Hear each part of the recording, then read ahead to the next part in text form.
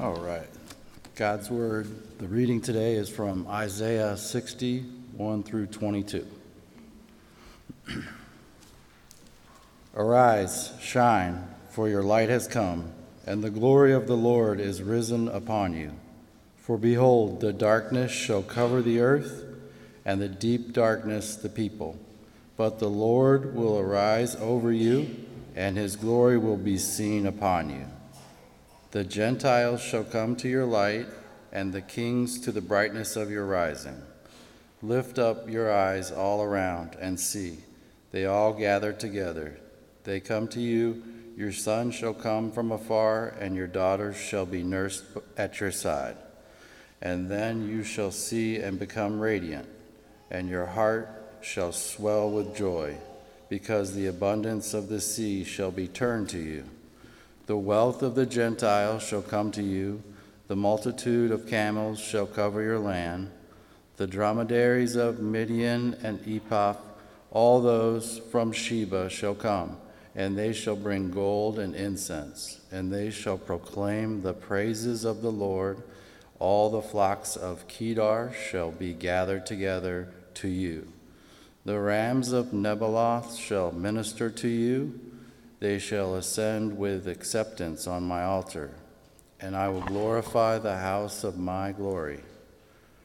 Who are those who fly like a cloud and like doves in their roosts? Surely the coastlands shall wait for me, and the ships of Tarshish will come first, to bring your sons from afar, their silver, their gold with them, to the name of the Lord your God, and to the Holy One of Israel, because he has glorified you.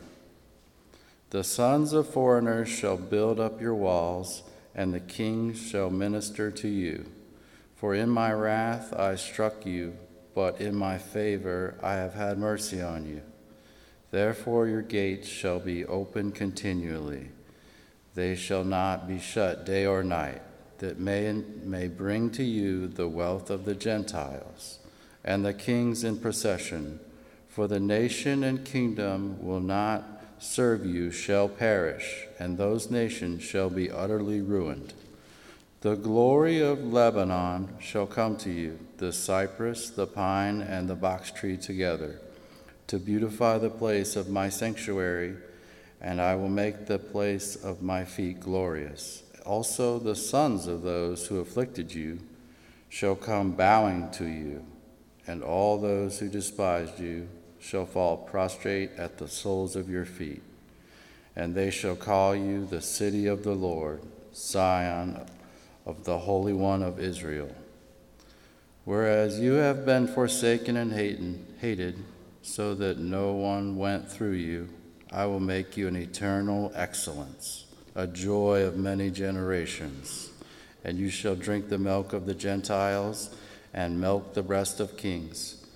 You shall know that I, the Lord, am your Savior and your Redeemer, the Mighty One of Jacob. Instead of bronze, I will bring gold. Instead of iron, I will bring silver. Instead of wood, bronze. And instead of stones, iron. I will also make your officers peace, and your magistrates righteousness. Violence shall no longer be heard in your land, neither wasting nor destruction within your borders. And you shall call your walls salvation, and your gates praise. The sun shall no longer be your light by day, nor for brightness shall the moon give light to you, but the Lord will be to you an everlasting light, and your God your glory. Your sun shall no longer go down, nor shall your moon withdraw itself, for the Lord will be your everlasting light, and the days of your mourning shall be ended. Also your people shall all be righteous, and they shall inherit the land forever. The branch of my planting, the work of my hands, that I may be glorified. A little one shall become 1,000, and a small one a strong nation. I, the Lord, will hasten in its time.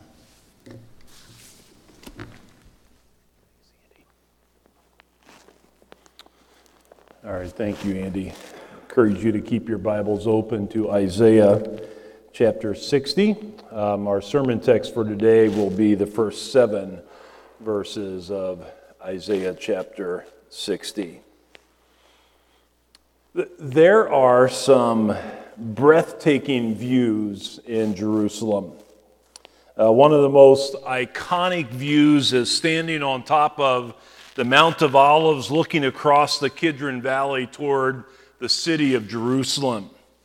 Shelley and I happened to be in that position early one morning a couple of years ago as the sun was coming up. And it's really a beautiful view of Jerusalem, and in particular, a view of where the temple once stood. Today, however, instead of the temple, you see the gold glittering from the Dome of the Rock, which is part of the Al-Aqsa Mosque built in the 7th century, which is the oldest surviving Muslim shrine. But it's one of the most iconic pictures of Jerusalem today. It's also quite brilliant to be in the city looking east as the sun comes up over the Mount of Olives. So for the Jew, they love these views of the city. But really, wherever you are in this world, when the sun comes up on a clear, crisp, bright morning, it really is invigorating. And in particular, if you endured a nasty, dark storm through the night, a clear, calm, sunny morning is all the more welcome. That is true spiritually as well. When you have endured a brutal, dark night of sin and all of its horrific brokenness, you long for the bright morning sun on a clear, crisp day. Sin is the devastating darkness that can only be eradicated by the glorious light of Jesus Christ.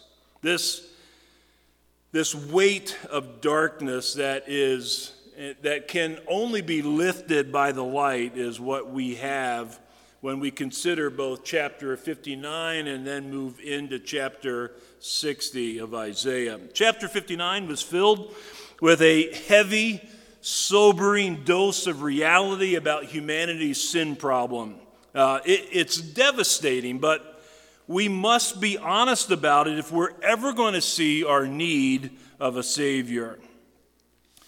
And so we have to think about it. If you don't know that you are physically sick, you will never seek the help of a doctor who may be able to save you. If you don't know your sin, you won't know how much you desperately need a Savior. So we must pay attention.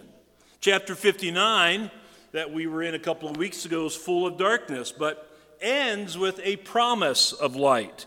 Chapter 60 reveals a bright and glorious light. In fact, we are told in verses 1 and 2 of chapter 60, the light has come to Israel.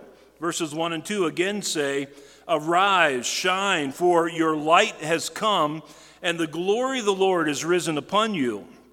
For behold, darkness shall cover the earth, and thick darkness the peoples, but the Lord will arise upon you, and his glory will be seen upon you." So this is certainly good news. I mean, really good news.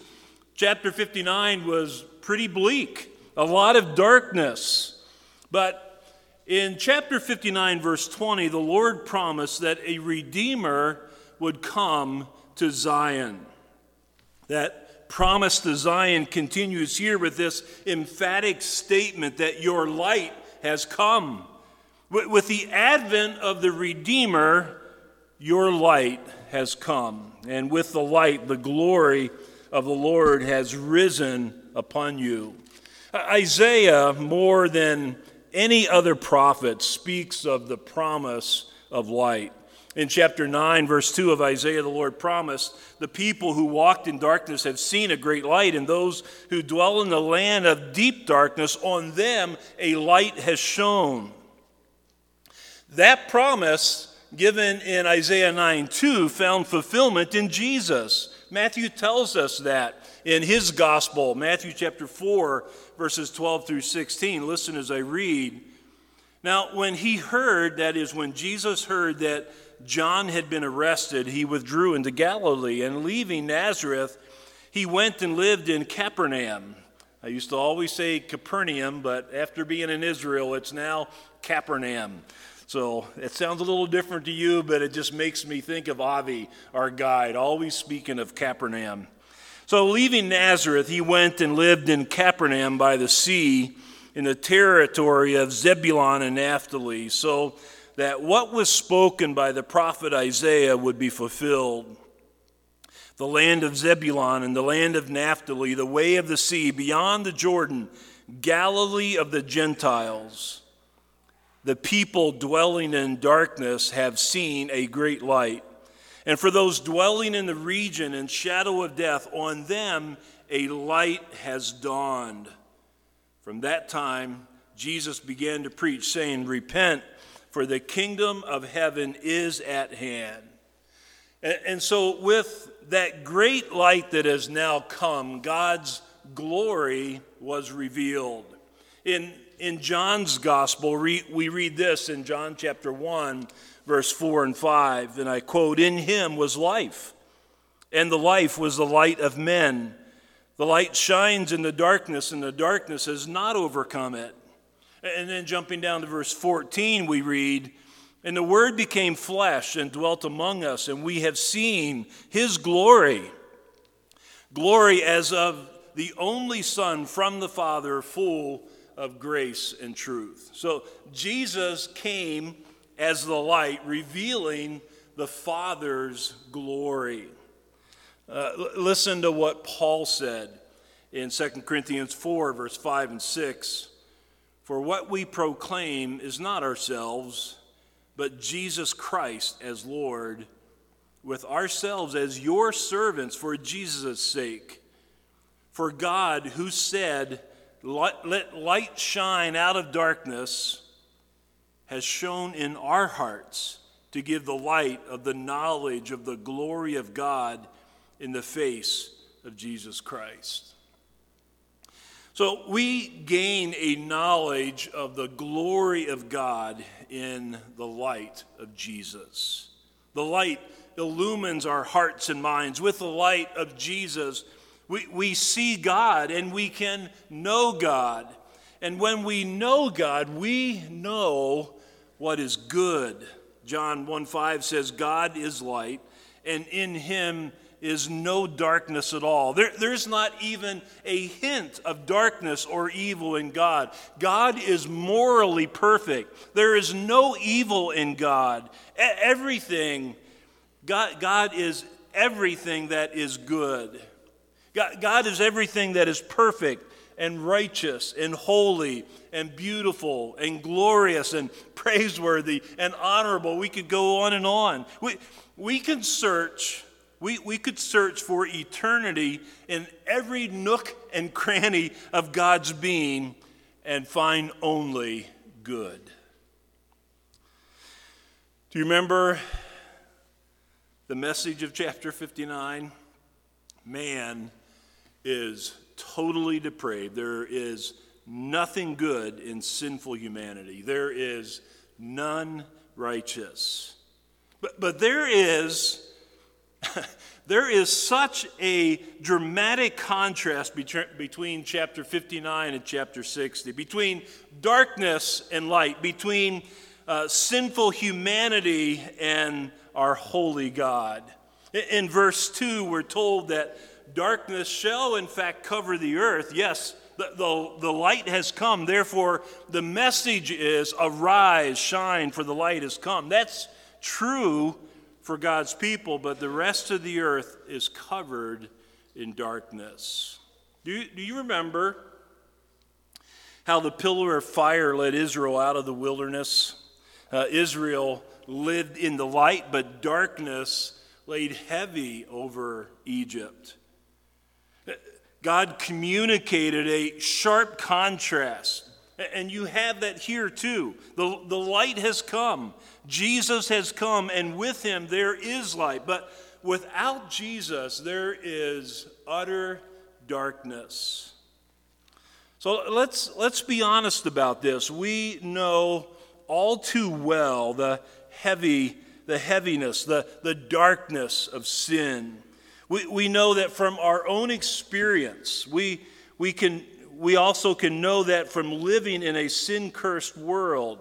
Even as believers, we've seen the glory of God in the face of Jesus Christ. We're still aware of the ugliness of sin. That presence of sin and darkness, though, can at times be incredibly overwhelming even for the believer. There may be times in our walk as a believer, it seems like darkness has taken over the light.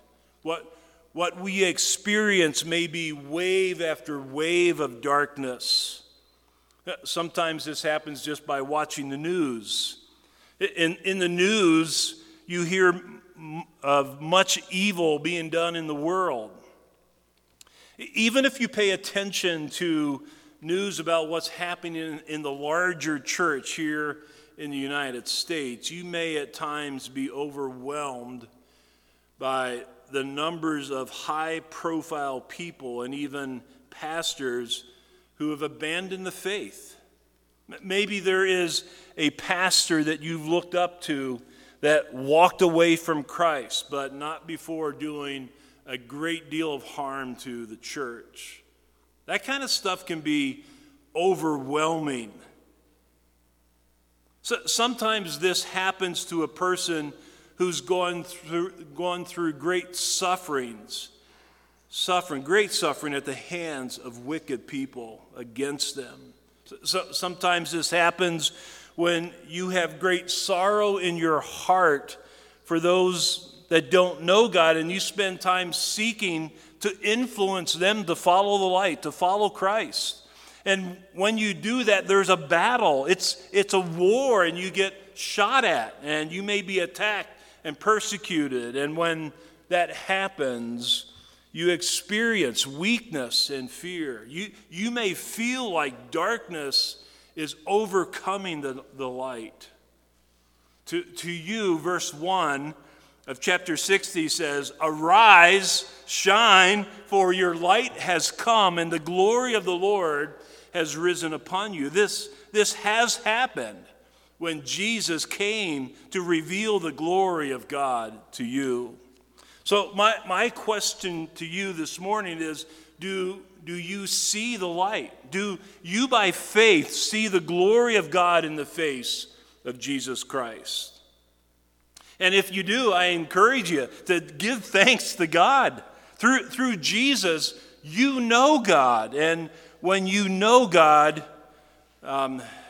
you've been restored to a right relationship with God through faith in Jesus Christ. And when that is true of you, you know what is good. Yes, darkness covers the earth at this current time, but God is the source of all that is good, and He has made His light shine in your heart. And He is on a mission to make His light shine in all of those He sent Jesus to save. And He's chosen you to do that through. He has made you the light of the world today. So let your light shine. Don't hide the light of Jesus that reveals the glory and the goodness of God to a lost and dying world. So rejoice because the light has come. That's good news for Israel. Jesus came to Israel. The question is, how would Israel respond? And chapter 60 leads us to also ask, what is the scope of the mission of Jesus? Is the light that came to Israel only for Israel, or is Jesus also for the whole world? Well, in verses 3 through 7 of chapter 6, we learn that the light has indeed come to Israel, and the nations shall come to the light. Verses 3 through 7 again say this, "And nations shall come to your light, and the kings to the brightness of your rising. Lift up your eyes all around and see, they all gather together. They come to you. Your sons shall come from afar, and your daughters shall be carried on the hip. Then you shall see and be radiant. Your heart shall thrill and exult, because the abundance of the sea shall be turned to you. The wealth of the nations shall come to you. A multitude of camels shall cover you. The young camels of Midian and Ephah are all those from Sheba shall come. They shall bring gold and frankincense, and shall bring good news, the praises of the Lord. All the flocks of Kedar shall be gathered to you. The rams of Nebaioth shall minister to you. They shall come up with the acceptance on my altar, and I will beautify my beautiful house." Now, it seems that Israel has always been the scorn of the whole world. But we are told here that with the advent of Jesus being the light of the world, that will change. It will change because Jesus came not just for Israel, but for the world. People from the nations will come to Israel and, in fact, be a blessing. Things like gold and frankincense will be given. Do you remember any mention of gold and frankincense in the New Testament? Yeah, it was the men from the east, those wise men from the nations, came in search of the king who was born. A light had appeared to them, and they followed the light, and they found Jesus. And they gave gifts, and they worshiped Jesus. So I think we were given and are given a beautiful picture of how the light would come for all nations. This has been the plan of God from the very beginning. In Genesis chapter 12, verses 1 and 3, we learn about some bold promises that God made to Abram. Verse 1 says, "Now the Lord said to Abram, go from your country and your kindred and your father's house to the land that I will show you." So God promised a land to Abram, and in Joshua we're told that God fulfilled that promise to Abraham. Now, next week, we're going to learn how the physical land promised to Abraham and to Israel was, in fact, a shadow of something infinitely greater that he would give, a new heaven and a new earth, where all of God's children will dwell with God forever. And we'll talk more about that next week. But verse 2 in Genesis 12 says this, "And I will make of you a great nation, and I will bless you and make your name great, so that you will be a blessing." So this nation promised to Abraham would be a blessing, because from this nation a light would come. From Israel, the Messiah would come. And it's through Jesus the Messiah that people from among all the nations shall see the glory of God. That's why verse 3 of Genesis 12 says, "I will bless those who bless you, and him who dishonors you I will curse, and in you all the families of the earth shall be blessed." So the light came to Israel, but through Israel the light would be for all the people groups and nations and families in the whole world. So if you receive the light, you will be blessed. If you reject the light, you will be cursed. In Isaiah chapter 42, verse 6, the Lord says this about his perfect servant, Jesus. He says, "I am the Lord. I've called you in righteousness. I will take you by the hand and keep you. I will give you as a covenant for the people, a light for the nations." Do you see how the light came to Israel, but he came for all the nations? We see that so clearly in one of the most familiar passages in all of the Bible. John chapter 3, verse 16. John 3:16. Let me read verses 16 through 21. For God so loved the world, not just Israel, but the world. God so loved Jew and Gentile that he gave his only Son, that whoever believes in him should not perish, but have eternal life. For God did not send his Son into the world to condemn the world, but in order that the world might be saved through him.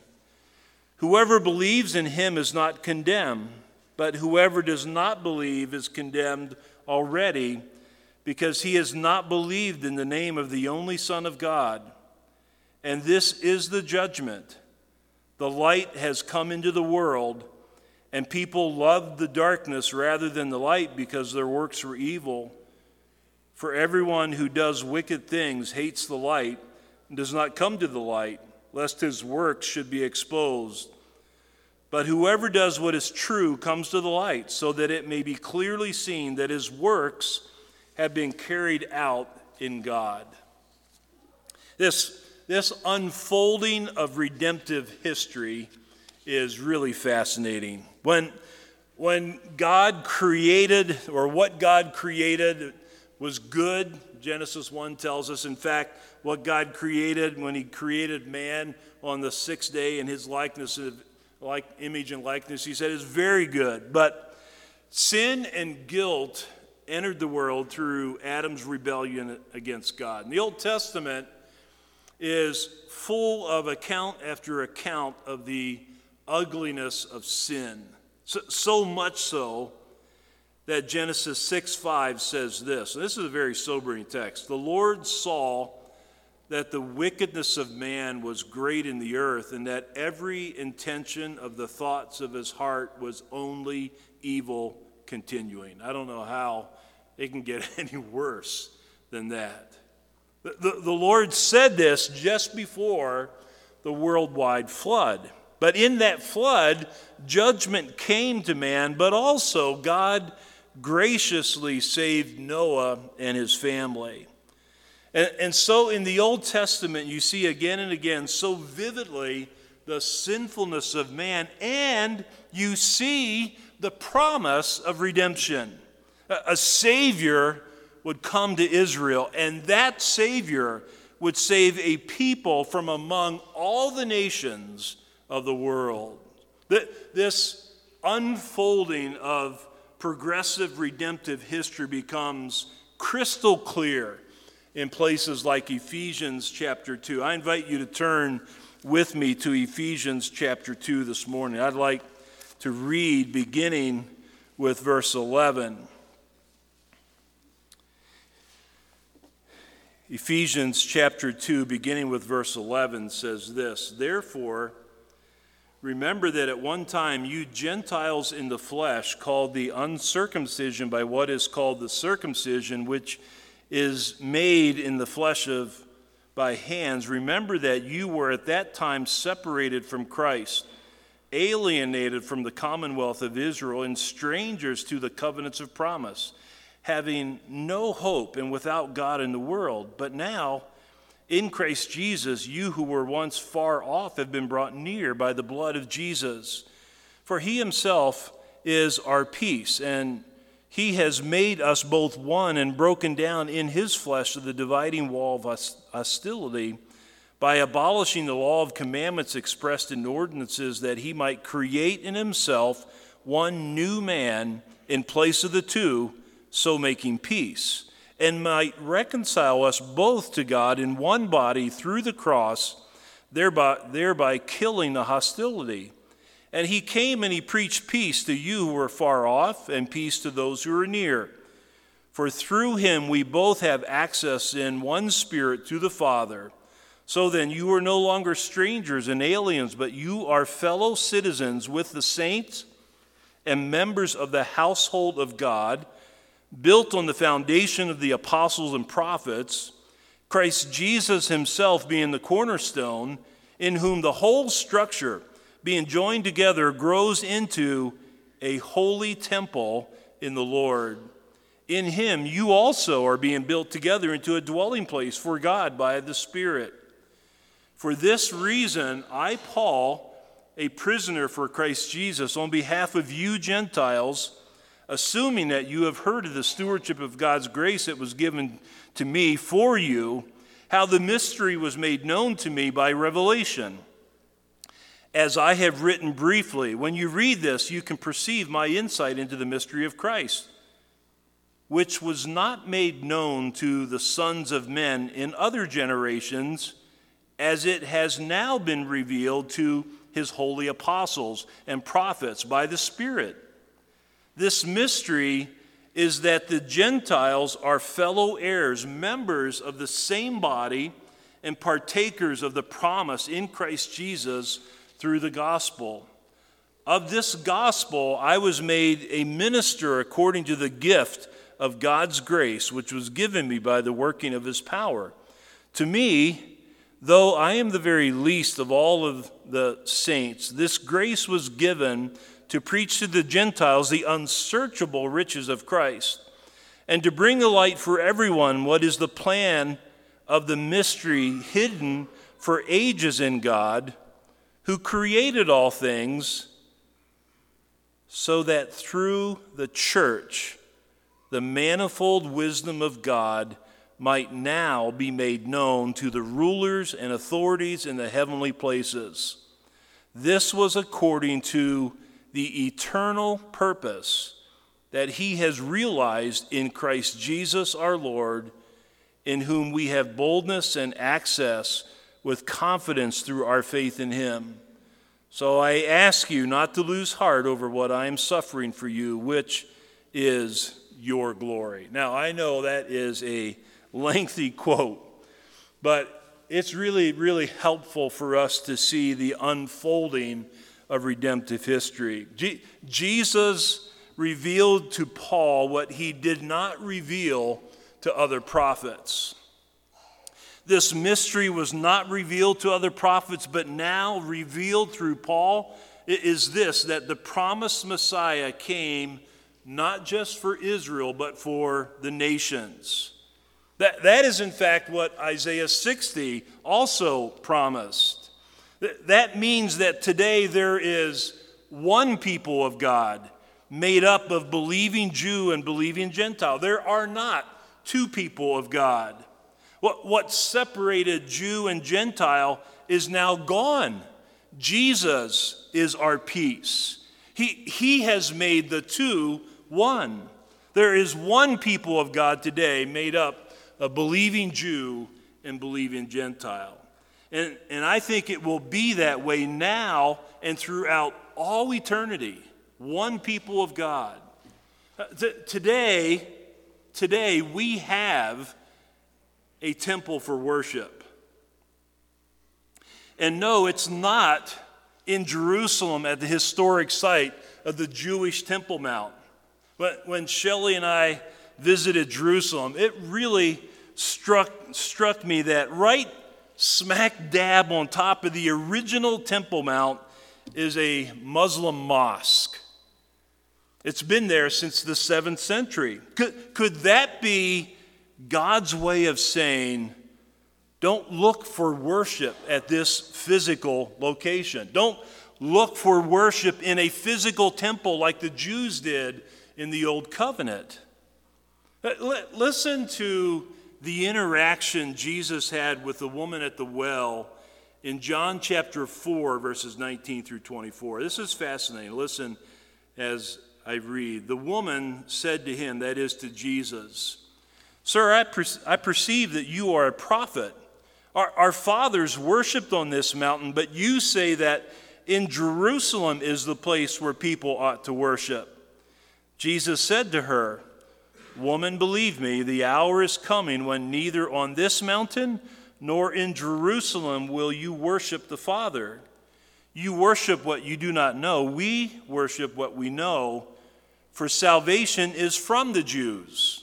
The light came to the Jews. For salvation is from the Jews. But the hour is coming and is now here when true worshipers will worship the Father in spirit and truth, for the Father is seeking such people to worship him.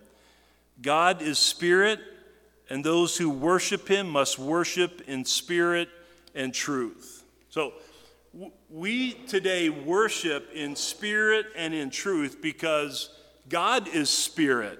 And I don't think that's a reference to the Holy Spirit. I think this refers to God as an eternal spirit who's not confined to a physical space. That's why we don't have to go to the temple in Jerusalem to worship.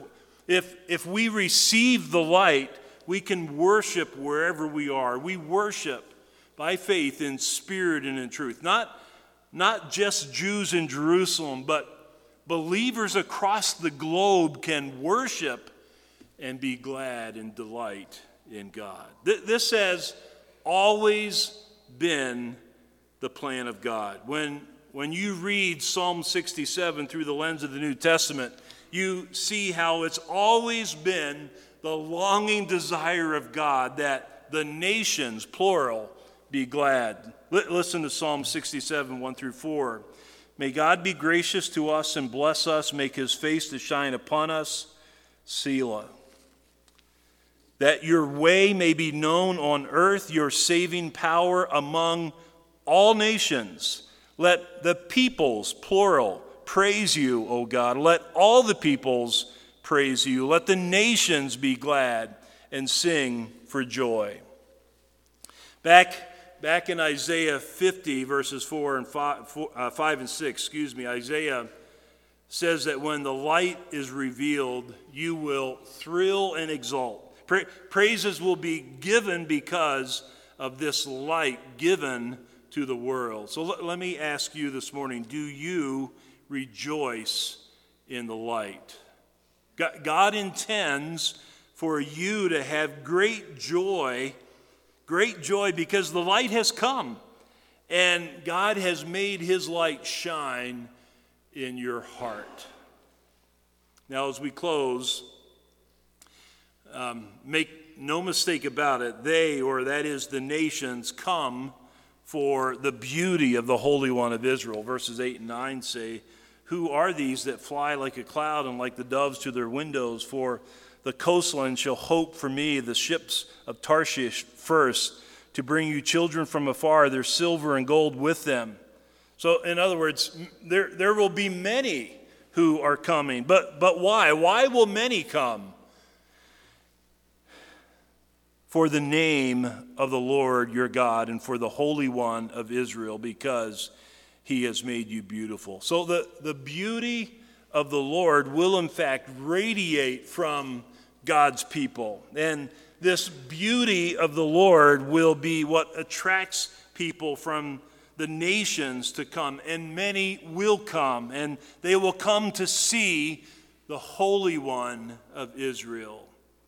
Like the wise men from the east, many will come to worship Jesus, who has come to reveal the beauty and the glory of God. So one final question, do you worship the light? If you see the light, praise God that he has opened your eyes and made his light shine in your heart. So if you see the light, you will rejoice in the light. You'll recognize that the light is a source of great joy that never ends. But when you see the light and you rejoice in the light, you will also worship the light. And Jesus tells us that the Father is seeking people from all the nations who will worship him in spirit and in truth.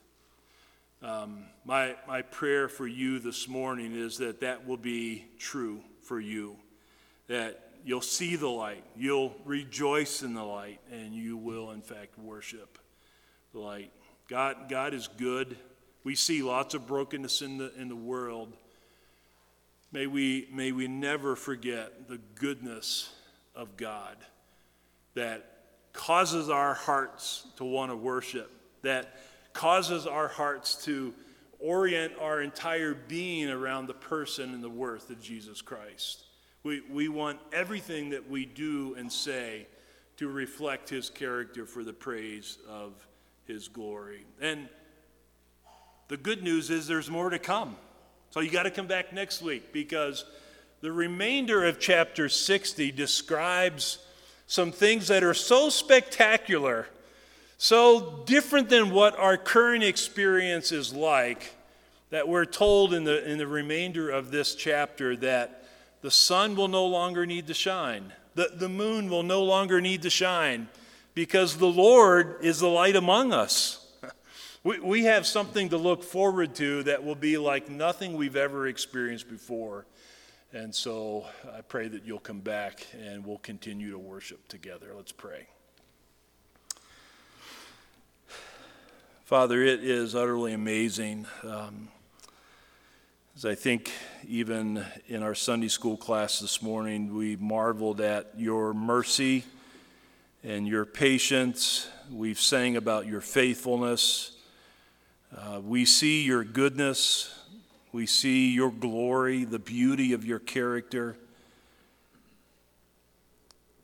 But Father, we confess that it's only because you sent your light to Israel on a mission to reveal yourself to the entire world.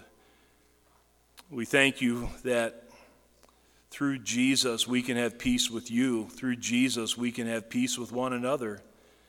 And that you dwell with us by your Spirit. What a joy it is to be a part of the work that you're doing today. And Father, we look forward to what is yet to come. We look forward to that day when Jesus comes again and takes us to be with him on the new heavens and the new earth forever. We praise you for your goodness. We praise you that you're holy, that you are a redeeming God, that you've chosen to love us. And Father, I pray that we would be a people who respond.